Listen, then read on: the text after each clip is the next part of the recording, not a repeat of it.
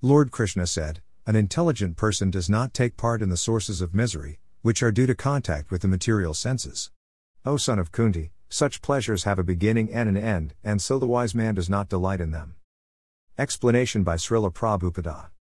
Material sense pleasures are due to the contact of the material senses, which are all temporary because the body itself is temporary.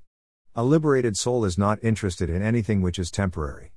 Knowing well the joys of transcendental pleasures, how can a liberated soul agree to enjoy false pleasure? In the Padma Purana it is said, "The mystics derive unlimited transcendental pleasures from the Absolute Truth, and therefore the Supreme Absolute Truth, the Personality of Godhead, is also known as Rama." In the Srimad Bhagavatam also, 5.5.1, it is said, "My dear sons, there is no reason to labor very hard for sense pleasure while in this human form of life. Such pleasures are available to the stool eaters, hogs. Rather, you should undergo penances in this life by which your existence will be purified, and as a result you will be able to enjoy unlimited transcendental bliss."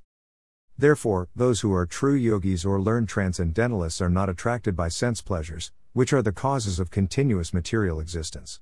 The more one is addicted to material pleasures, the more he is entrapped by material miseries.